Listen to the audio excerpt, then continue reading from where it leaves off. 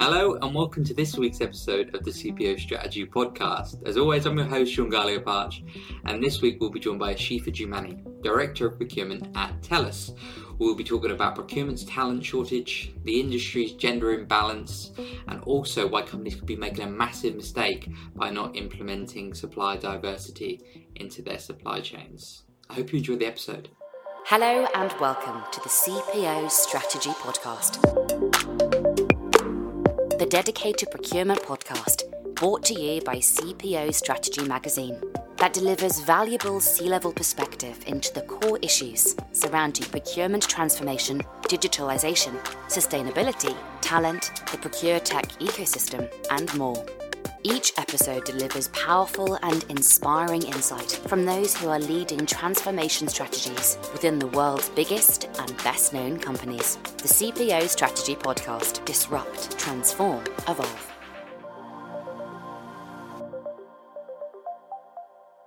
Ashifa takes us on a trip through memory lane and talks about how she became interested in procurement to begin with.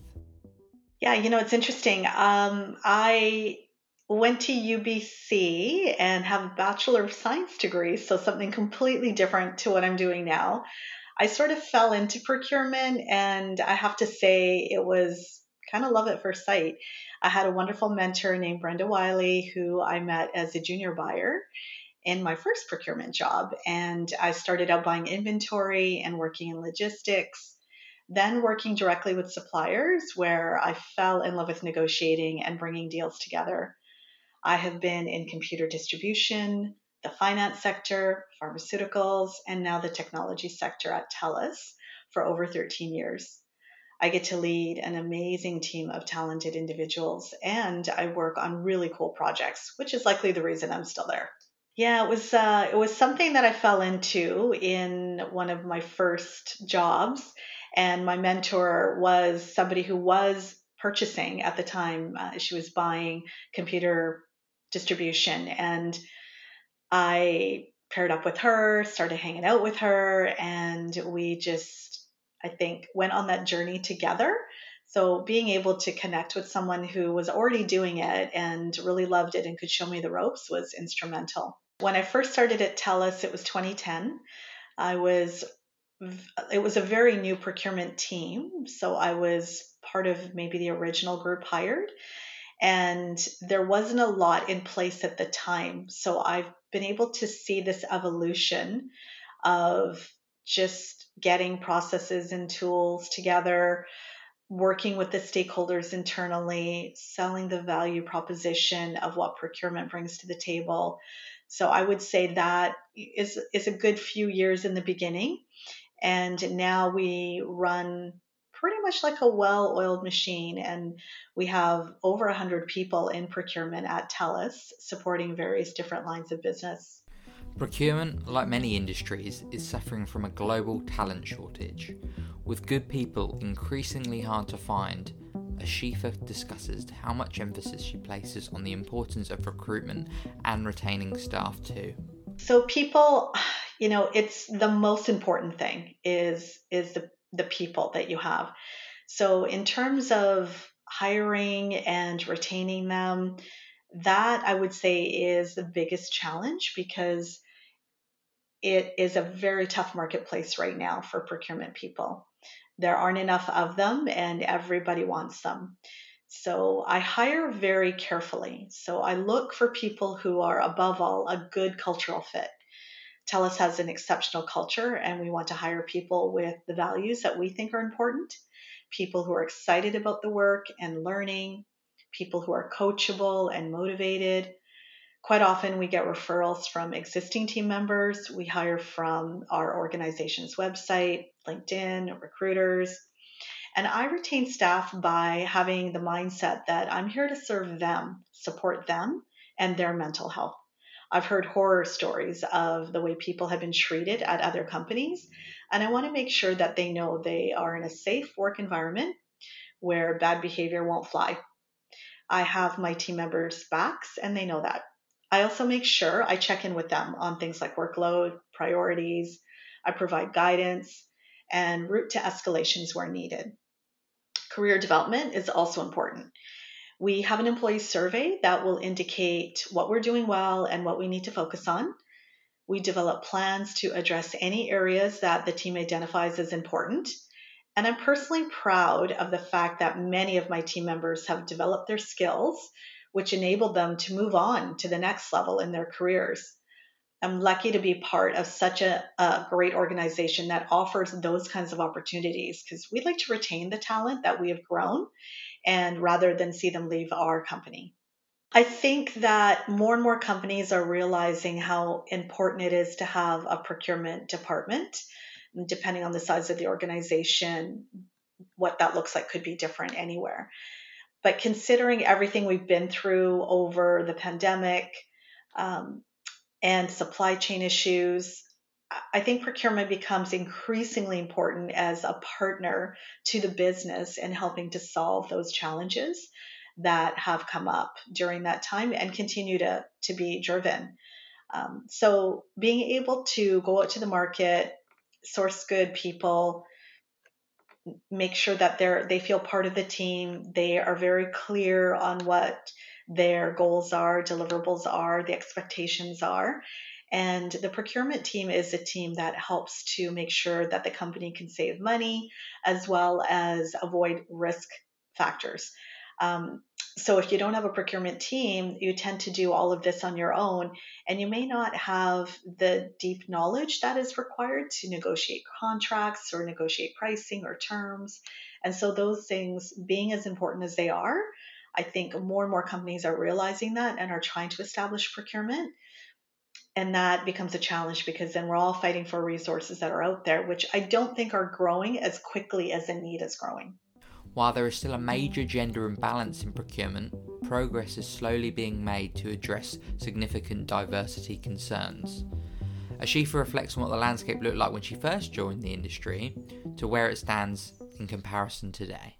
To be perfectly transparent, when I started in procurement years and years ago, I would quite often be the only female and minority in the room. And that is a challenge. And now I think things have changed where there is much more diversity in the workplace and in procurement in general, which was traditionally very male dominated. Now we have that great diversity of more females, probably more like 50-50 now, and lots of minorities as well. If you look at my team, I would say probably 80% of it is minorities. And so I think that diversity of thought that you bring into your team is a game changer. And if more companies were open to looking at the procurement department as non-traditional and opening the door for that diversity of thought, it brings innovation as well. So I would think that more companies would take advantage of that and diversify their organization. Supplier diversity is a topic close to Ashifa's heart.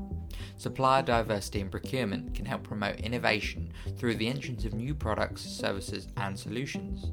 It provides multiple channels from which to procure goods and services and also drives competition between a company's existing and potential vendors.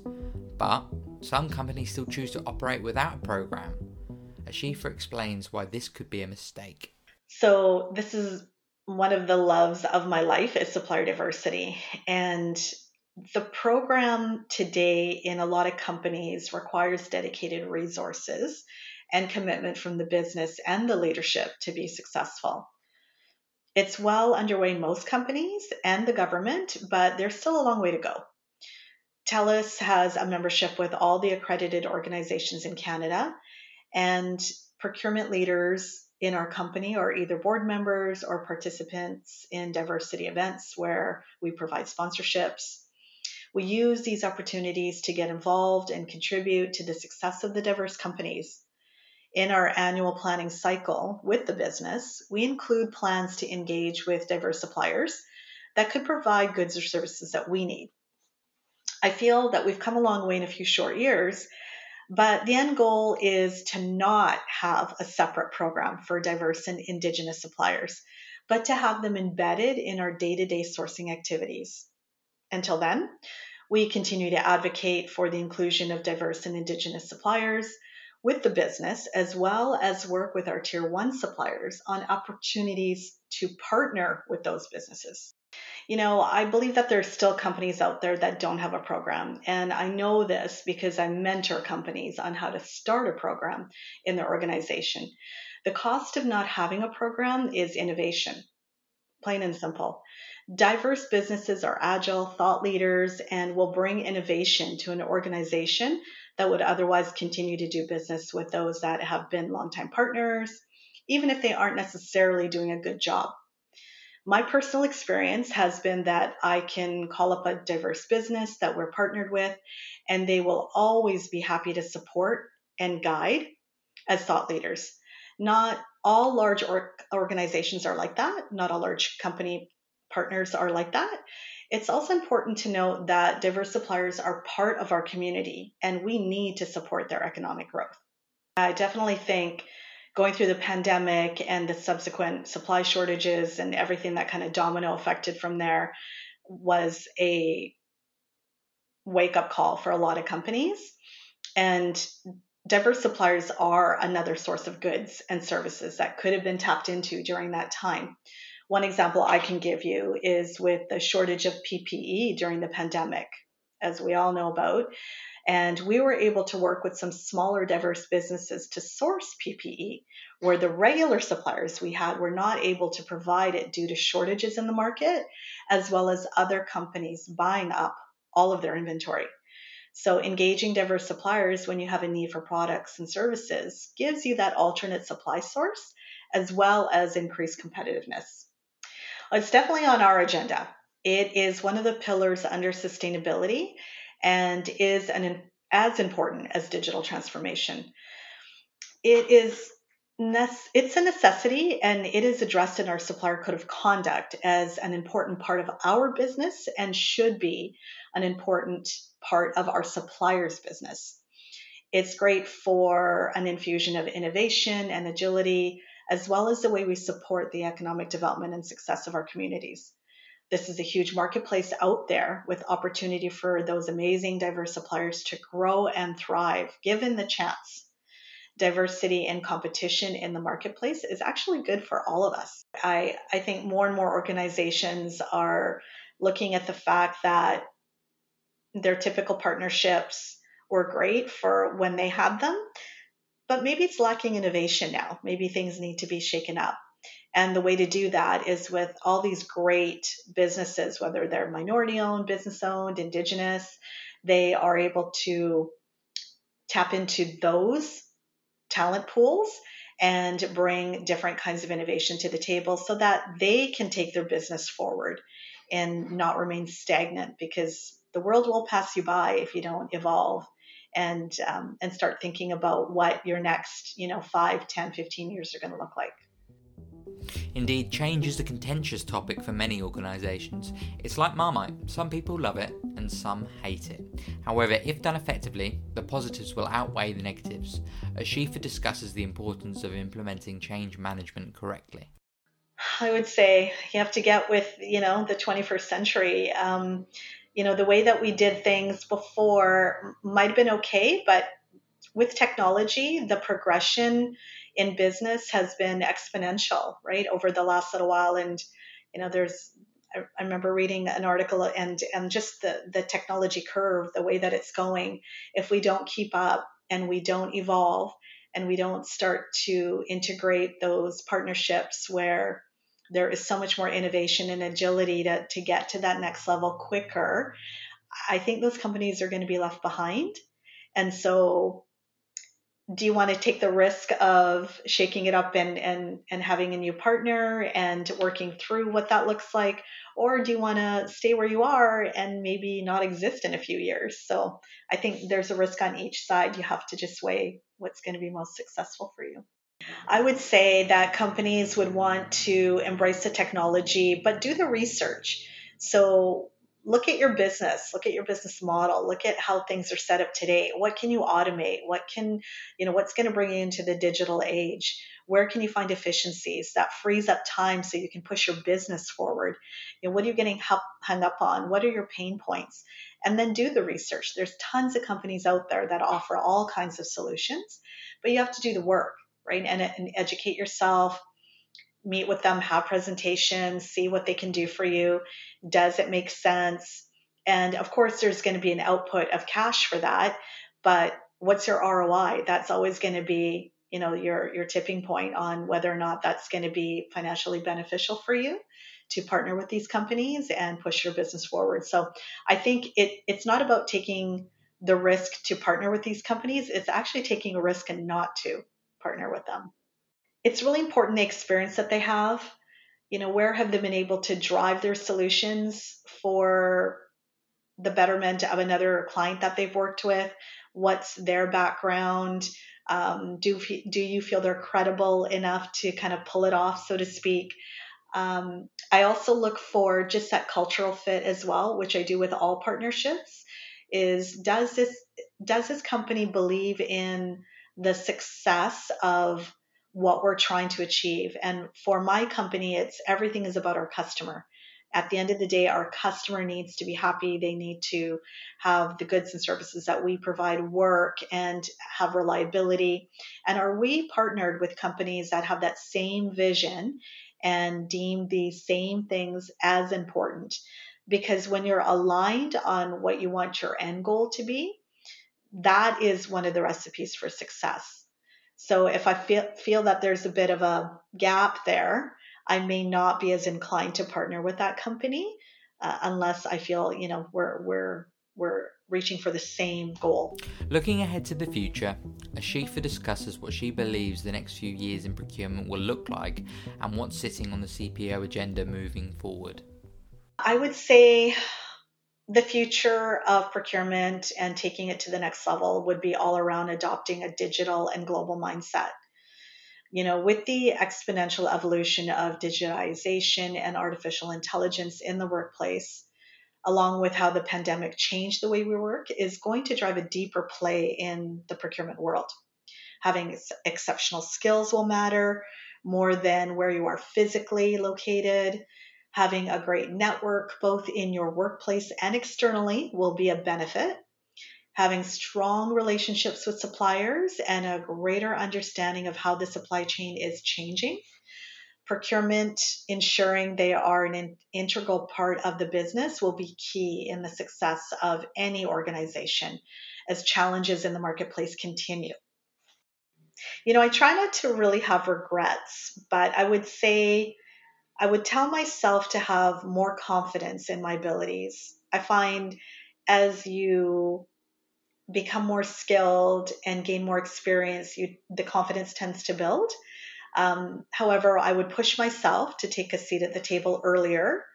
I would continue to learn, fail fast, try again, take more risks, mentor more people, have more mentors, lead with empathy, and pay attention to how things can change around me in order to get ahead of it. I also don't know that I would change anything, as I feel everything happened the way it did to get me where I am today. I work with amazing people. My CPO is a wonderful leader who I learn from every day. I get to mentor with an amazing SVP and treasurer at TELUS, who is as smart as she is human. And most importantly, I'm grateful to be able to support myself and my daughter, which is why I do everything I do. Thanks for tuning in to this week's episode of the CPO Strategy Podcast. I hope you've enjoyed it, and if you have, make sure that you subscribe or like our social media pages so that you never miss an episode. I'll see you next time.